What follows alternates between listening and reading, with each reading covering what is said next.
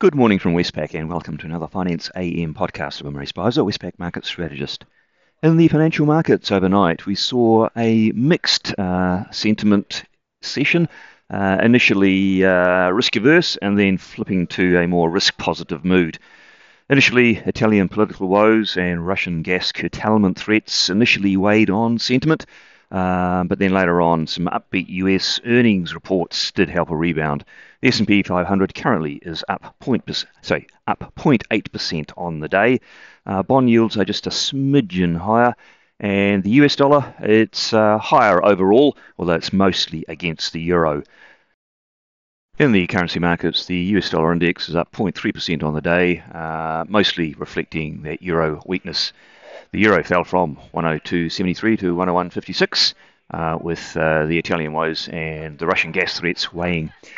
The Aussie dollar followed the euro somewhat, falling from 69.30 to 68.74, and so did the Kiwi, falling from 62.72 to 62.17. The Aus-Kiwi cross ranged sideways between 110.37 and 110.65.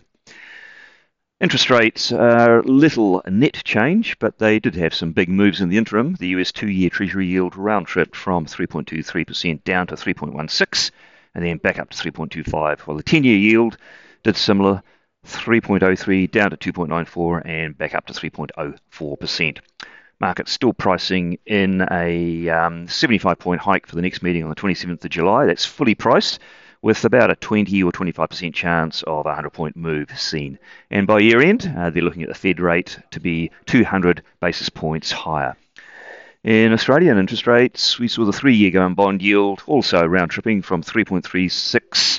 That's for the 3-year, the 3.36% down to 3.31%, and then back up again, with the 10-year round tripping from 3.6 to 3.52 and back up again.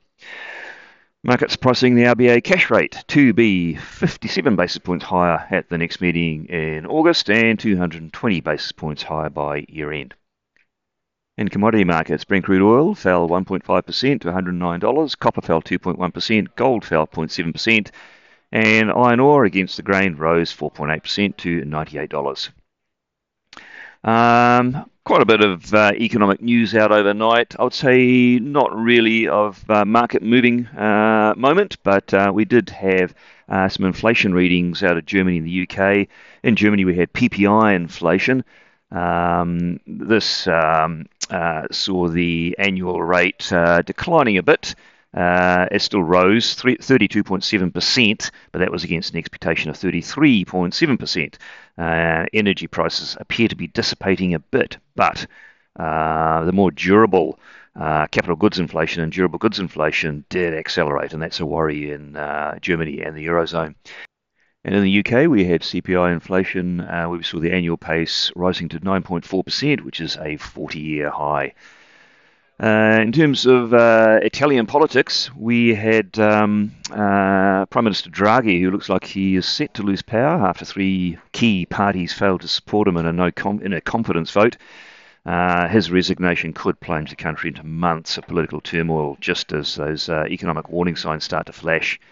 And then in Russia, we had President Putin signalling that while Europe will start getting gas again through a key pipeline, he did warn that unless a spat over sanctioned parts is resolved, the flows will be tightly curbed. On the day, what's out that could be market moving? Not much out in our local time zone. The Northern Hemisphere, though, has a key event. In Europe, the ECB policy decision will be announced. It's expected to result in a 25-point hike to kick off the tightening cycle, the main refinancing rate rising from 0 to 0.25%. And in the US, not too much going on there, really just second and third tier economic data. So all eyes will be on the ECB tonight. Ahead of that, we do get the Bank of Japan. It probably won't change its policy settings, but still worth keeping an eye on the headlines there. That's it from me today. Thank you for listening. I'll be back again same time tomorrow morning.